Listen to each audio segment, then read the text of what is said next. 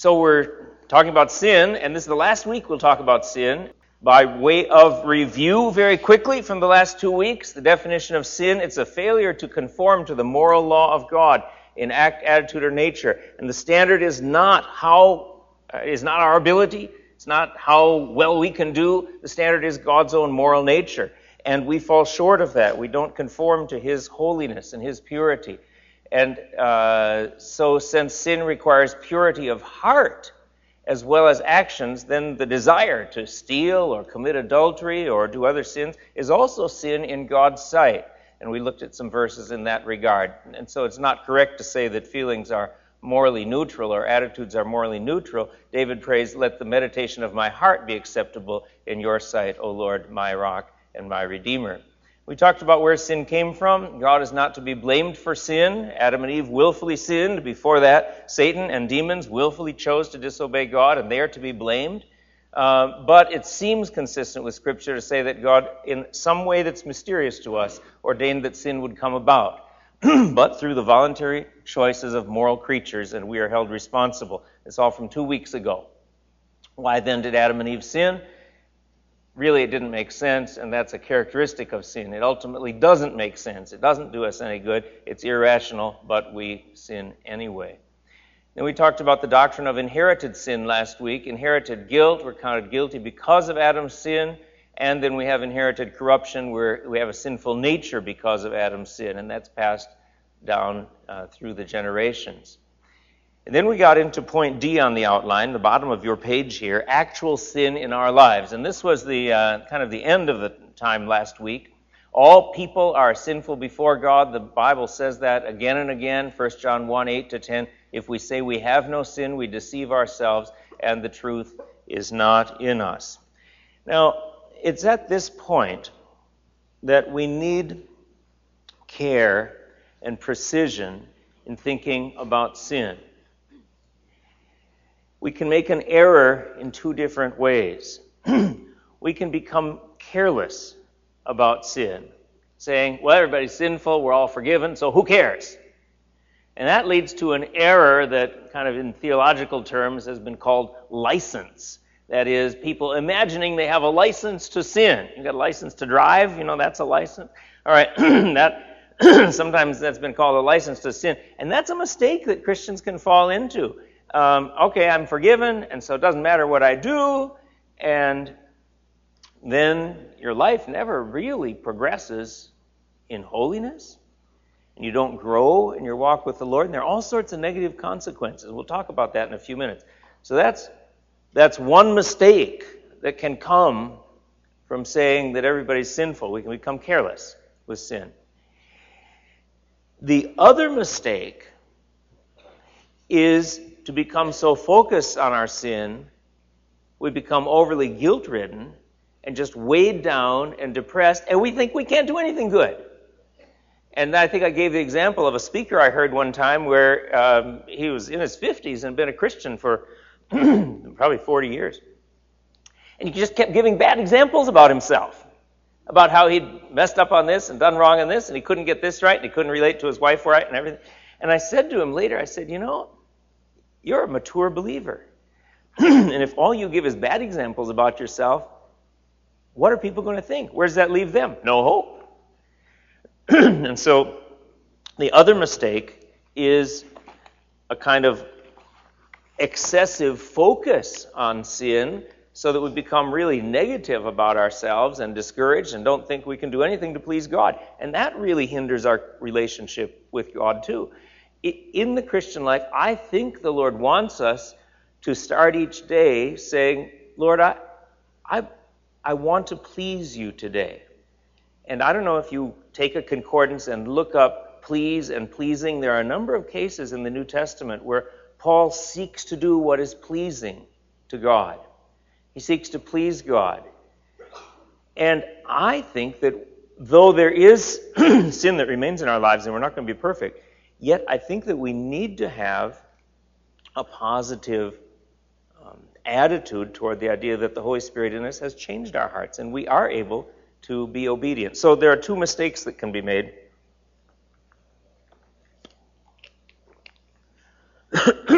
with with regard to the fact that all people are sinful before God.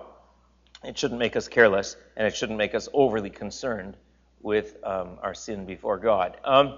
Does our ability limit our responsibility? No. I talked about that in the error of Pelagianism last week. And we talked about infants and the question of infants. What happens if infants die before they're old enough to understand the gospel, and talked about the fact that the pattern of Scripture is that God brings the children of believers to himself many, many times. It's a pattern of God throughout Scripture to save the children of those who believe in him. And that was where we ended last week. It was a good discussion. We come now to this question: are there degrees of sin? And my answer to that is yes and no. It depends on what we mean by are there degrees of sin. In one sense, all sins are the same. And in another sense, some sins are more serious than others. And here's how we distinguish that. First, in terms of legal guilt, any one sin makes us guilty before God. Adam and Eve found that out. Of the tree of the knowledge of good and evil you shall not eat, for in the day that you eat of it you shall surely die. That one sin, taking the forbidden fruit and eating it, which God told them not to do, that gave them the status of being guilty before God. That gave them the status of being sinners.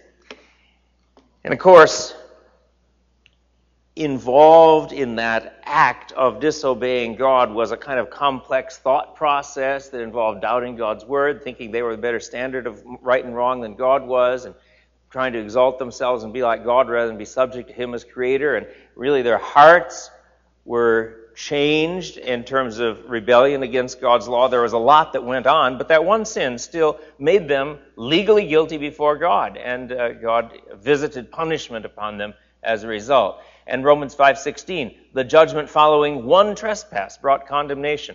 So, even it's never true that there's a person in the world that has committed only one sin, but even if it were, that still would make the person legally guilty before God. So in that sense, there aren't degrees of sin. Any one sin makes us guilty before God. But there's something else that we can say. Oh, wait a minute. One more verse on that. Whoever keeps the whole law but fails in one point has become accountable for all of it, James says in James 2. He who said, do not commit adultery, also said, do not murder. If you do not commit adultery but do murder, you've become a transgressor of the law. And I think James is thinking of God's law, moral law, as a summary of the moral character of God. And by breaking one part of that law, you kind of contradict or act in a way contrary to the whole moral character of God, and in that way you become guilty of all of it, he's saying. But now, having said that, I think just when we really think through the actions that people do that are sinful, there are some ways in which some sins are more serious than others, and they're more harmful. And I picked out two ways in that they are different, and that is in terms of results in our lives and in terms of harming our relationship with God. Some sins are worse than others. In terms of results in our lives, if I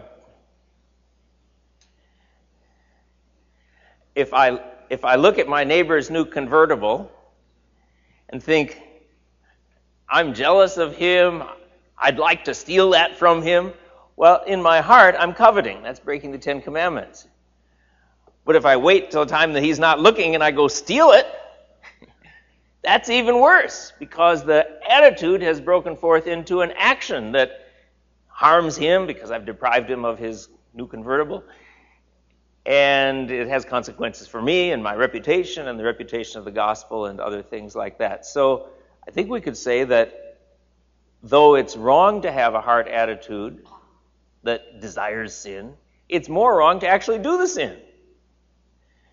Or we could think of some other examples.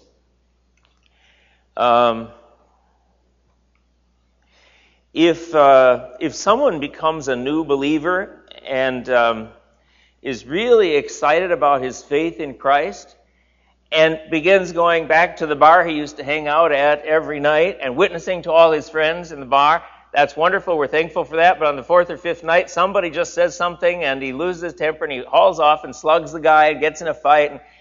And well, that's wrong. He shouldn't have done that. But he's a brand new believer. On the other hand, if the chairman of the elder board at Scottsdale Bible Church, sorry, Jack, goes and gets in a fight and it gets in the newspaper, or the senior pastor or something like that after being a Christian for a long time, the damage to the gospel is much greater. Because the reproach of the gospel is much greater. It's more harmful. And I think God actually takes it more seriously because of this principle: to whom much is given, from him much will be required.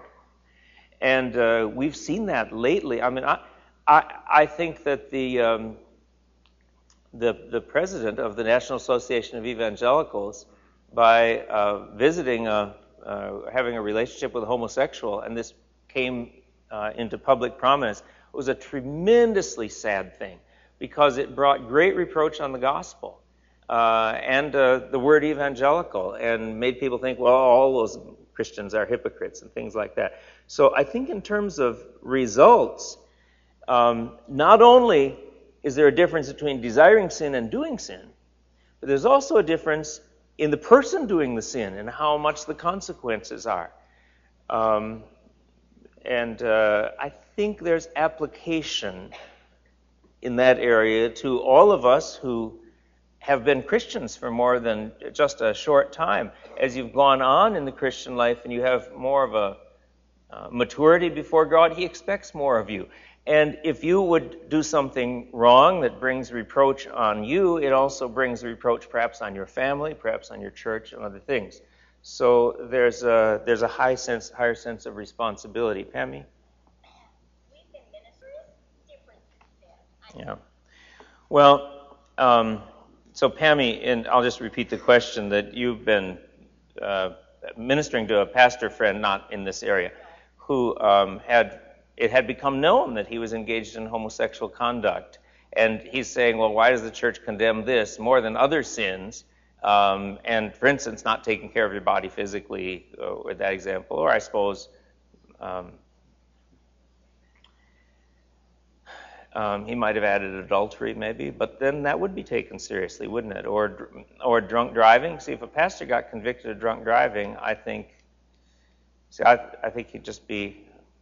it would be a loss of the ministry. So I think that there is a judgment call to be made by Christians when it becomes known that people are involved in certain sins. And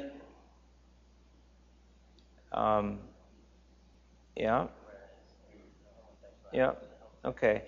I'm going to have to think through that some more, because the sin of gluttony you're talking about. I'm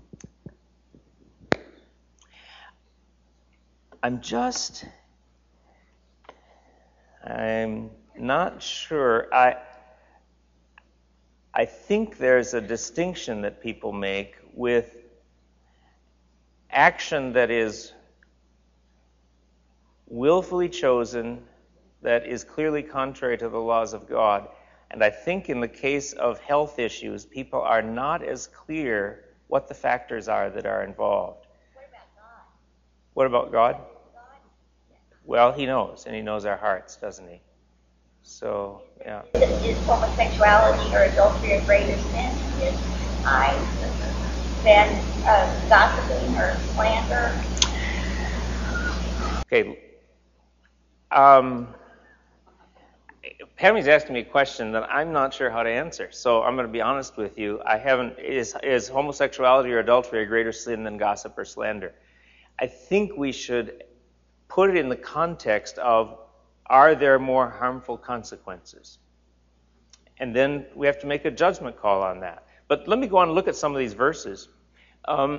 Jesus, in John 19:11, said, this is saying to Pilate, the Roman procurator, the governor. Jesus saying to Pilate, "You would have no authority over me at all unless it had been granted you from above. Therefore, he who delivered me over to you has the greater sin." I think he's talking about Caiaphas, the high priest. I used to think it was maybe Judas that he delivered over to him, but perhaps more directly, Caiaphas, who wrongly condemned Jesus, though he had done nothing wrong, and gave him over to the Roman governor. Now, I think what is happening here is Jesus is saying that Caiaphas and the Jewish leaders had seen and heard and interacted with Jesus over months and years, and they knew a lot about him, and they had greater responsibility. Pilate, he didn't know much about Jesus at all. All of a sudden, this thing was thrown into his lap, and he had to make a decision. But Jesus says, "He who delivered me to you has the greater sin." There's a distinction in sins. Ezekiel 8:6, God shows Ezekiel the sins of the people of Israel in the temple area and then in the temple, various parts of it. And he says, "Son of man, do you see what they are doing? The great abominations the house of Israel are committing here to drive me far from my sanctuary." And then verse 6, "You will see still greater abominations." And then he shows him something else. And verse 13, "You will see still greater abominations." And then verse 15, "You will see still greater abominations than these." So it looks like an increasing level of seriousness of conduct in dishonoring God and idolatry.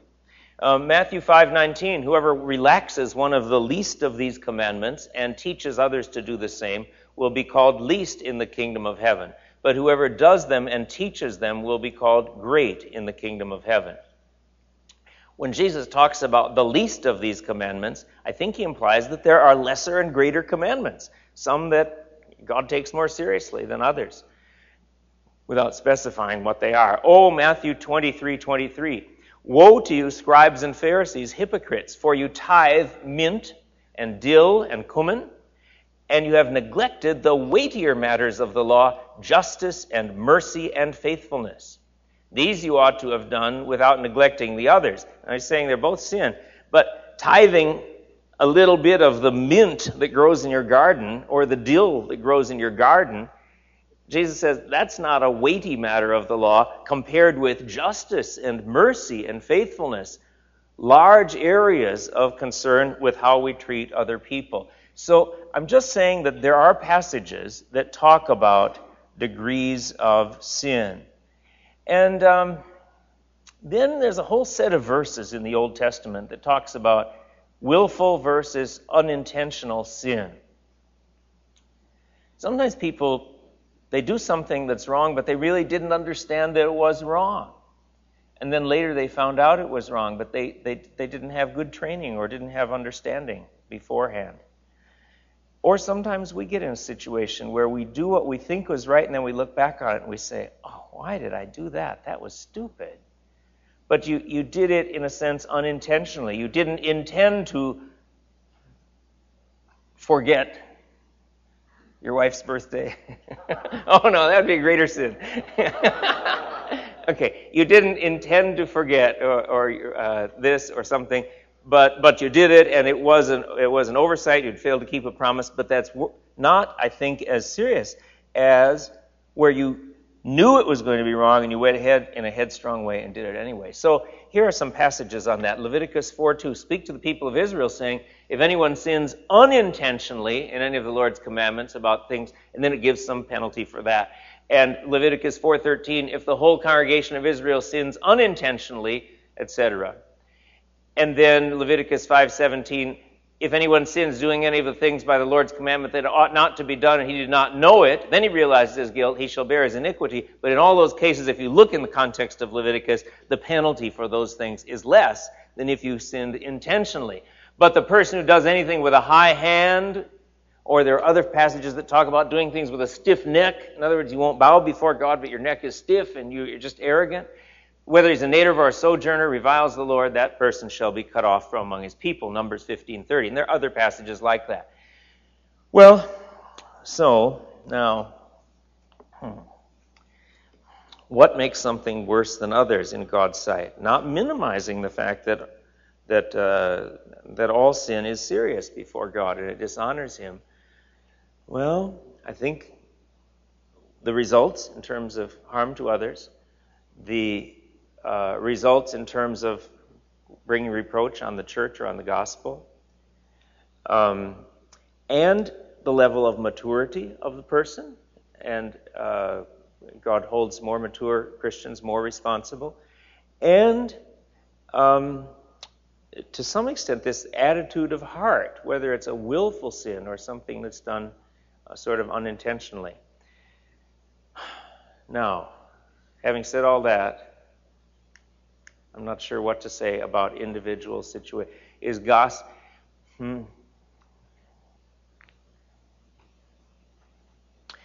There is in 1 Corinthians this passage where Paul says about visiting a prostitute. 1 Corinthians 6. Okay, good. Thank you, Susie. 16.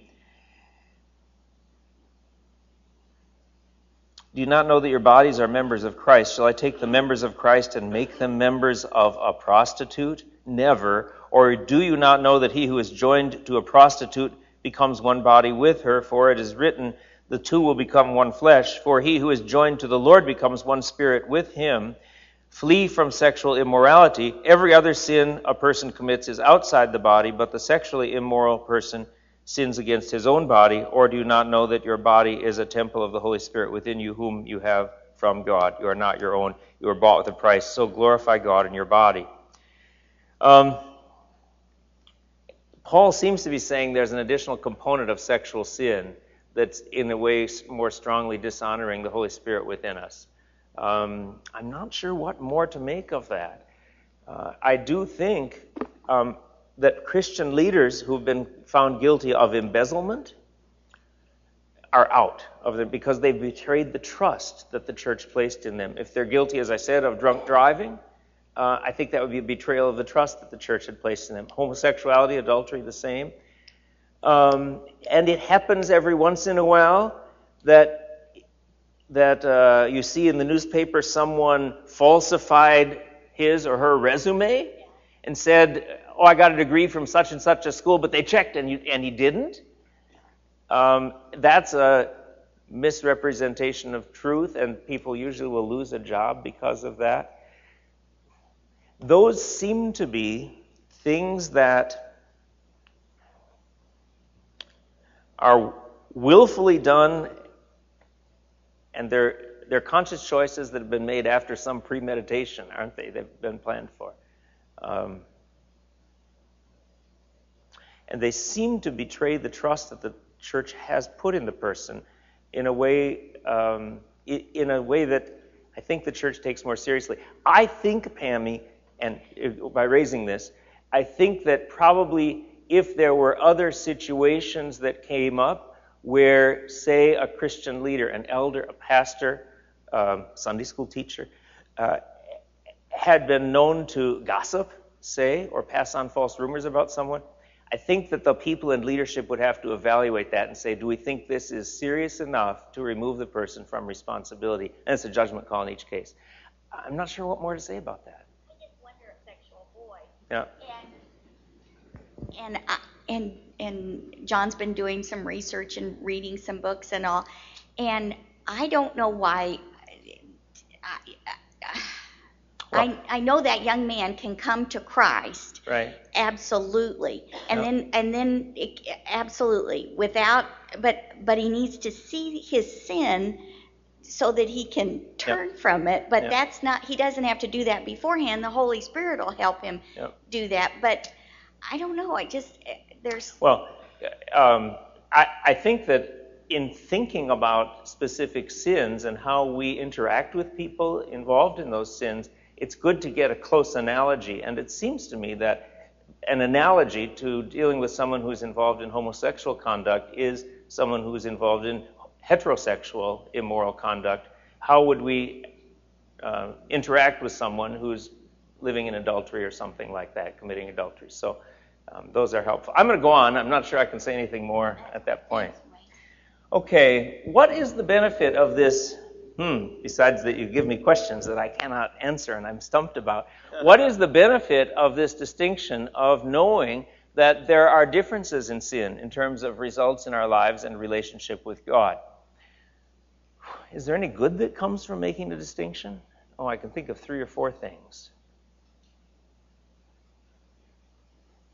What's your name again? James? They haven't gotten me a name tag yet. Okay. What's the benefit? It helps us judge. It helps us judge when to enact church discipline, or how we should just interact with that person. Yep. Okay. Helps us know when to take steps for church discipline, and that's a question for an elder board to take. Okay.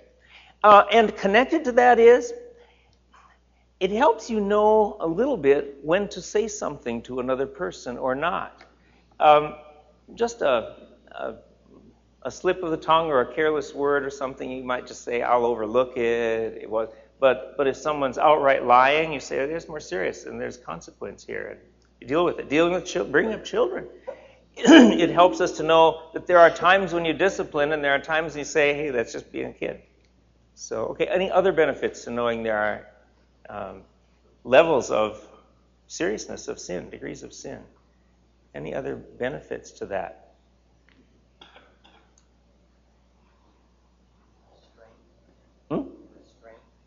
For strength? Restraint. Oh, restraint. Okay, explain that a little bit, Jack. It restrains us from acting out. Okay, go ahead. Restrains us from acting out on sin. Okay, good. It restrains. So you can say, okay, I know I'm coveting my neighbor's convertible, but I shouldn't be doing that. Okay, but you can't say, oh, well, I've already stolen it in my heart, I might as well steal it for good. It restrains us, but it keeps us from getting into a mistaken reasoning that way. Okay, what else, Laverne? Closer to the Lord with our problem. Okay. Admitting that we have no power over this and going to Him for the power. Okay, draw us through the close to the Holy Lord. Spirit, Okay. There's something else, yeah, Ev? Okay, go ahead. It helps you be more transparent, both with other people about if you care to be in a way about the seriousness of sin and what it can do as it disrupts and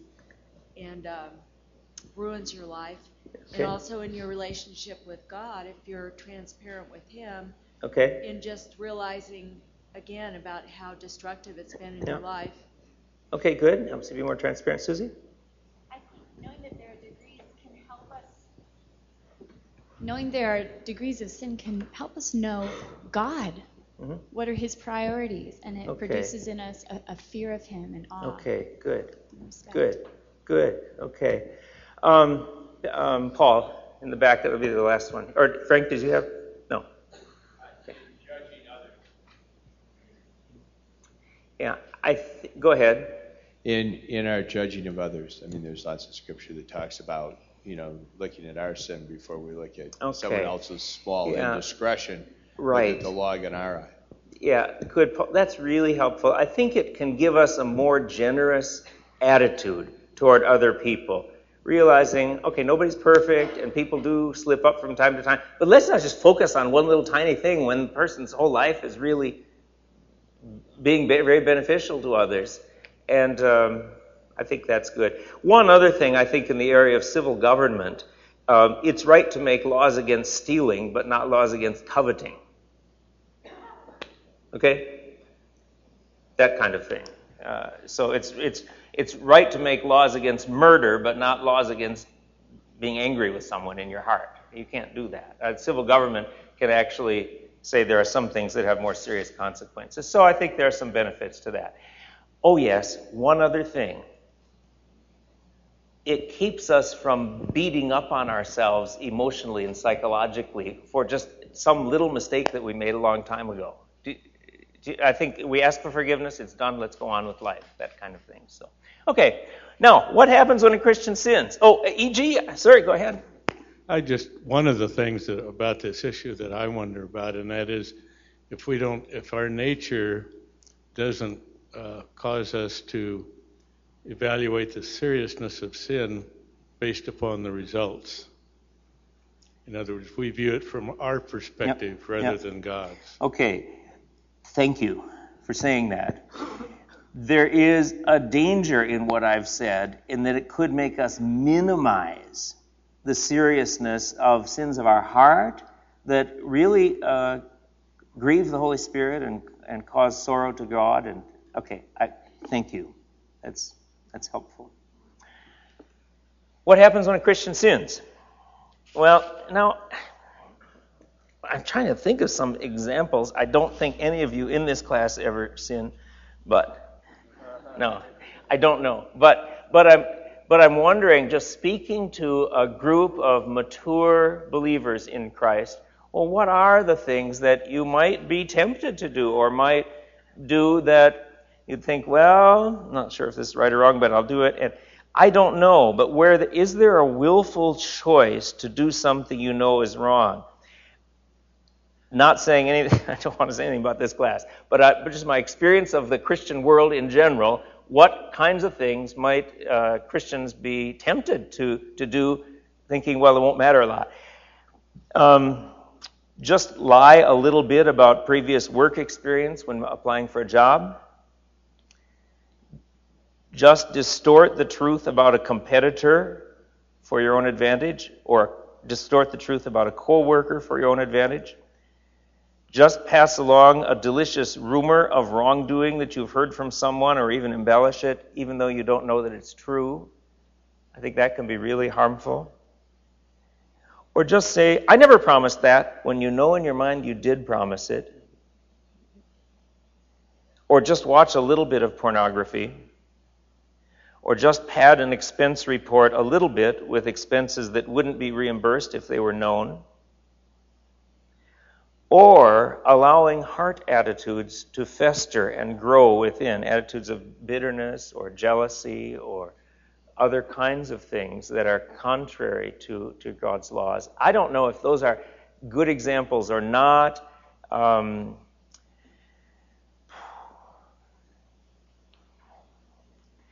Temptations to pride, to selfishness, temptations to, I think, laziness in obeying the Lord. I don't know, and maybe that doesn't affect any of you, and maybe I'm just missing what I'm saying. But I'm saying not things that you do inadvertently, but what happens when you know something is wrong to do and you do it, thinking, oh, it won't matter? Are there consequences in our lives, or could these things lead to a pattern of more serious actions that might even bring us into trouble with the law or destroy our family or something like that? Because it's those little things that lead to bigger things. Well, what happens when a Christian sins? Well, I think the first thing we have to say is our legal standing before God is unchanged. Romans 8:1, there's therefore now no condemnation for those who are in Christ Jesus. Christ died for our sins according to the Scriptures, 1 Corinthians 15:3. We still are forgiven. It isn't that we've lost our salvation or anything like that. We're still forgiven, and we stand forgiven before God, and we're thankful for that. And the whole Christian life is one of God's grace. In spite of our shortcomings, we stand in God's grace, and we're thankful. And I want to emphasize that. And that's just the foundational truth of the gospel, and we can't neglect that. But having said that, is there damage to our life? Yes, I think so. Our fellowship with God is disrupted. Our fellowship with God is disrupted, and our Christian life is damaged. For instance, Ephesians 4:30 says, don't grieve the Holy Spirit of God, by whom you were sealed for the day of redemption. We can grieve the Holy Spirit, and then is he going to work in us to minister to others, or work in us to guide us, or work in us to help us in our prayers? Not as much if he's grieved. Hebrews 12:6, the Lord disciplines the one whom he loves and chastises every son whom he receives. For they disciplined us, earthly fathers, Hebrews 12:10, they disciplined us for a short time as seemed best to them, but he disciplines us for our good, that we may share his holiness. So we grieve the Holy Spirit, we fall under God's fatherly discipline, because he doesn't want us to act that way again. Or Jesus in Revelation 3:19, those whom I love I reprove and discipline, so be zealous and repent. We can fall under discipline, and that isn't pleasant. We want to avoid that. The Westminster Confession of Faith says when a Christian sins, though he does not fall from the state of justification, he falls under God's fatherly displeasure. Fatherly means we're still his children. He still loves us. He still cares for us. Displeasure means he's not happy with what we've done. And we don't want to fall under God's fatherly displeasure. We don't want to live in a state of God's fatherly displeasure. We want to be in a state of him being pleased with us. So what we do then when we sin and we know we've done something wrong, first thing is confess it to God and say, Lord, I am sorry. I should not have done that. Will you forgive me? That is not asking for justification again. That's not asking for changing our legal status eternally before God. It's not asking to give us back a salvation that we've lost. It's just saying, Lord, will you please restore the relationship that is broken? I know I've grieved you as my heavenly Father. Will you please make it right? Will you forgive me? And Jesus tells us to pray that daily, probably expecting that we need to pray that daily. Forgive us our sins. And then be thankful that he will. If we confess our sins, he is faithful and just to forgive us our sins and to cleanse us from all unrighteousness. Number two, another consequence, our Christian life and our fruitfulness in ministry are also damaged. Jesus says, abide in me and I in you. As the branch cannot bear fruit by itself unless it abides in the vine, neither can you unless you abide in me. I think that means if we stray away from the Lord and begin to walk in disobedience to him, we're not abiding or remaining in that close relationship with him, and there will be damage in our Christian lives. Paul in 2 Timothy 2, 20-21 gives an example of a house that has different kinds of dishes. Good china and a wooden scrub bucket.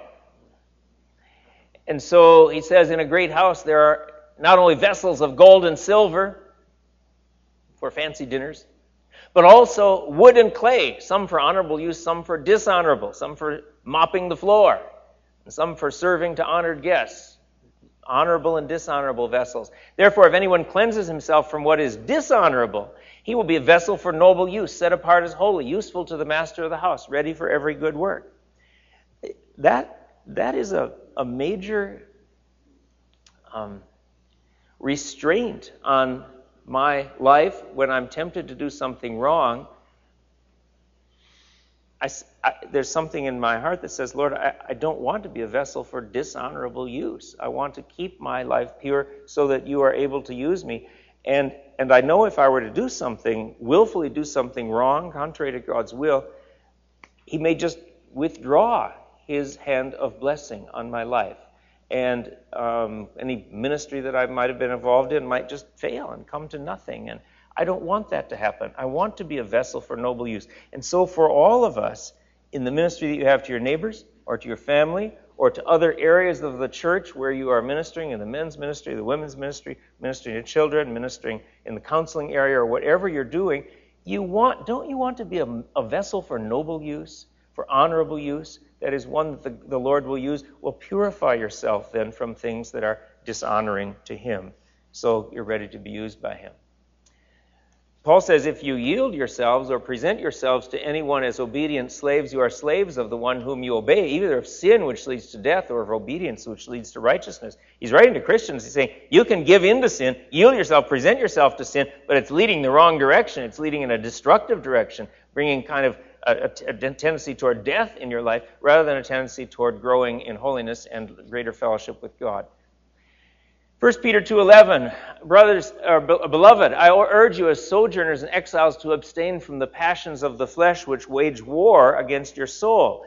The word for wage war here is a word that is used often of soldiers fighting in battle.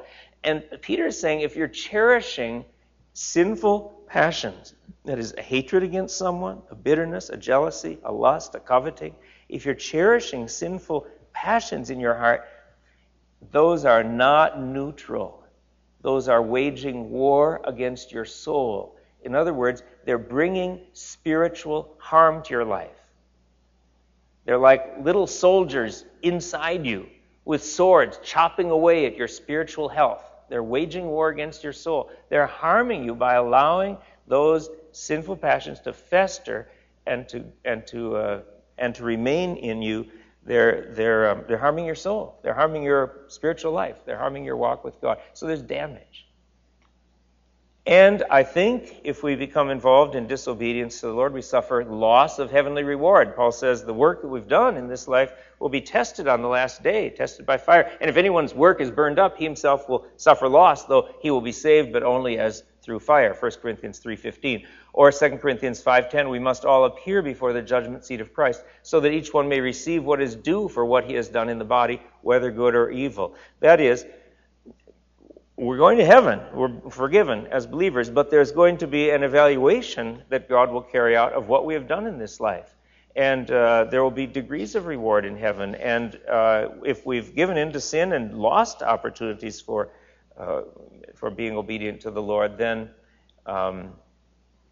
we'll give account of that before the Lord, and that's a loss of heavenly reward.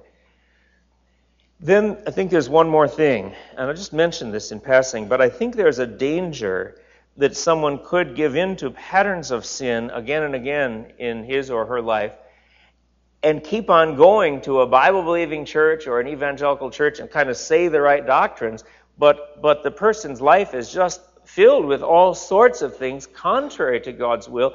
And then I think we've got a danger there of unconverted evangelicals. That is, people who say they're evangelicals, but just have the right doctrines, but their life is a mess. What should happen is that we should be growing in the fruit of the Spirit, but a consistent pattern of disobedience to Christ with a lack of the fruit of the Spirit is a warning signal.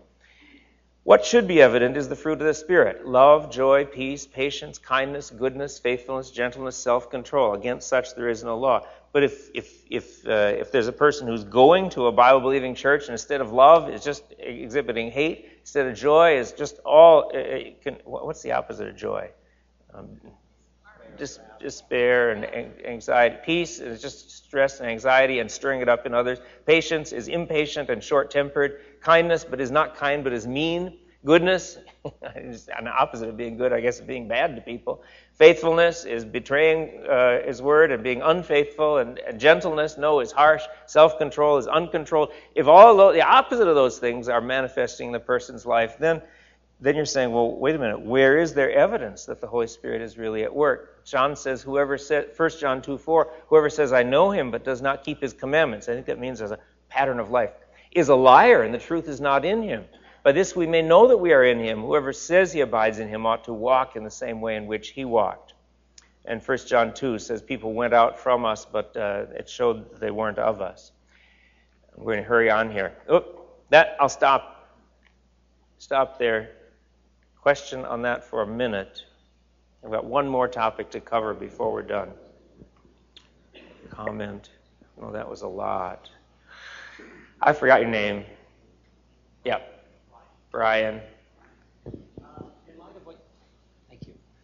In light of what you had just were saying here about Christians, from what I'm taking here, Christians should be exhibiting a gradual increase of good fruit in their life and so forth. Yet, it seems like most Christians want to go to the latter half of Romans chapter 7, where Paul is talking about the struggle, and point to that and say, look, this is a carnal Christian or something of that sort. They can't have a consistent life of rebellion and so forth and yet be a Christian. And it just seems very contradictory. I tend to hold on the other view that he's describing his life leading up to his conversion, where God is convicting him and so forth, but yet, nevertheless, he was an unbeliever. Yeah. And I was just curious what your viewpoint was. A couple of things. I do think that in Romans 7, Paul is describing what he would be like without the Holy Spirit within, just trying to overcome sin on his own. But that's a hard question that commentators disagree on. Everybody agrees that we have struggled with sin in the Christian life. And so that's, I want to agree with that. Then there's a question of, what do we say about a person that is living in disobedience? There are people who are just, living in outright crime and just flagrant disobedience to all of God's laws, and I think there's no evidence of conversion in their lives. There are people who are living lives of godliness and holiness. We can say, hey, there's a lot of ground for assurance. In between, there are a lot of cases where we're just not sure in terms of evidence, and we make a charitable evaluation of people's own profession of faith and go on from there. So there's a lot where we're not sure. Okay, well, I'm going to go on here and say one more topic because I'm not going to go on beyond this week on this outline. What is the unpardonable sin? Jesus talks about whoever blasphemes against the Holy Spirit never has forgiveness, is guilty of an eternal sin. I'm going to, just because we're running out of time here, I think it is that the answer is number 4. The answer is number 4. It's unusually malicious and willful rejection and slander against the Holy Spirit's work, attesting to Christ and attributing that work to Satan. It's what the Pharisees did when they had seen Jesus' miracles. They had heard his teaching. They saw that he had done nothing but good, and still they said, it's only by Beelzebul, the prince of demons, that he casts out demons. And I think it was unpardonable because they had hardened their hearts against any evidence or reason that could persuade them that Jesus was the Messiah. So you say, well, Jesus worked miracles. I know, but I reject it. Well, Jesus has done good. He's taught good. Well, I reject it. It's from the devil. And so there can be in a person such a persistent, willful rejection of the truth that the ordinary ways that the Holy Spirit will work to bring that person to salvation have all been used, and the person has rejected it. I think that's what blasphemy against the Holy Spirit is. Louis Berkhoff, in a systematic theology book, says, if you fear you have committed this sin, you haven't. Because there's still a tenderness in your heart. There isn't that hardness of rejection that is adamant and says, I will not take any evidence. So I don't want Christians to be worried about that, but I think that there is a point where people can so persistently reject the testimony of the Holy Spirit and the witness of the gospel that they're not going to come to salvation. Finally, the punishment of sin. When God punishes sin, I want to end on this because I think there's something very helpful here. Punishment of sin serves as a deterrent against further sinning when we see that God punishes sin, and it's a warning to those who deserve it, but that's not the primary reason that God punishes sin. The primary reason that God punishes sin is that his righteousness demands it so that he might be glorified in the universe that he has created. God is the one who practices steadfast love, justice, and righteousness on the earth. And I heard Dennis Prager saying on a talk show just this week, if you believe in God, you have to believe in hell. If you believe in God, you don't believe in hell, then there's no answer for evil in the universe. That is, and I think that was a shortened kind of way of saying that, but I heard that and I thought that's similar to what I'm saying here. That is, God is just, and if there is evil that violates his character and is dishonoring to him, he can't just say, oh, well, that's okay. He needs to punish it because his holiness, his justice, his righteousness demand it. And that's why God had to send Christ to take the punishment for our sin if we were to be saved. God couldn't just say, oh, well, forget about that. You made a mistake or you did wrong. I won't do anything about it. He had to find some way that the punishment that our sin deserved could be satisfied. And that was why God, in showing his righteousness, he put forward, Romans 3:25, he put forward Christ as a propitiation, that is a sin-bearing sacrifice that bears God's wrath against sin. Propitiation in our place, to show his righteousness. Now, I think that we should be very thankful that we have a God who punishes sin. That means that heaven will be a good place. If God didn't punish sin and exclude it from heaven, heaven would be just like this, or worse. But God does punish sin, and he's going to bring us one day into a kingdom where there's no more sin or evil in our hearts or anybody else who's there in heaven, and that will be something to be thankful for. And it will show that in God's punishment of sin, it will show his justice and that he is in fact a just God. And we should be thankful for that. Okay, I am at the end. You feel up to singing? A couple of verses. Let's stand and sing.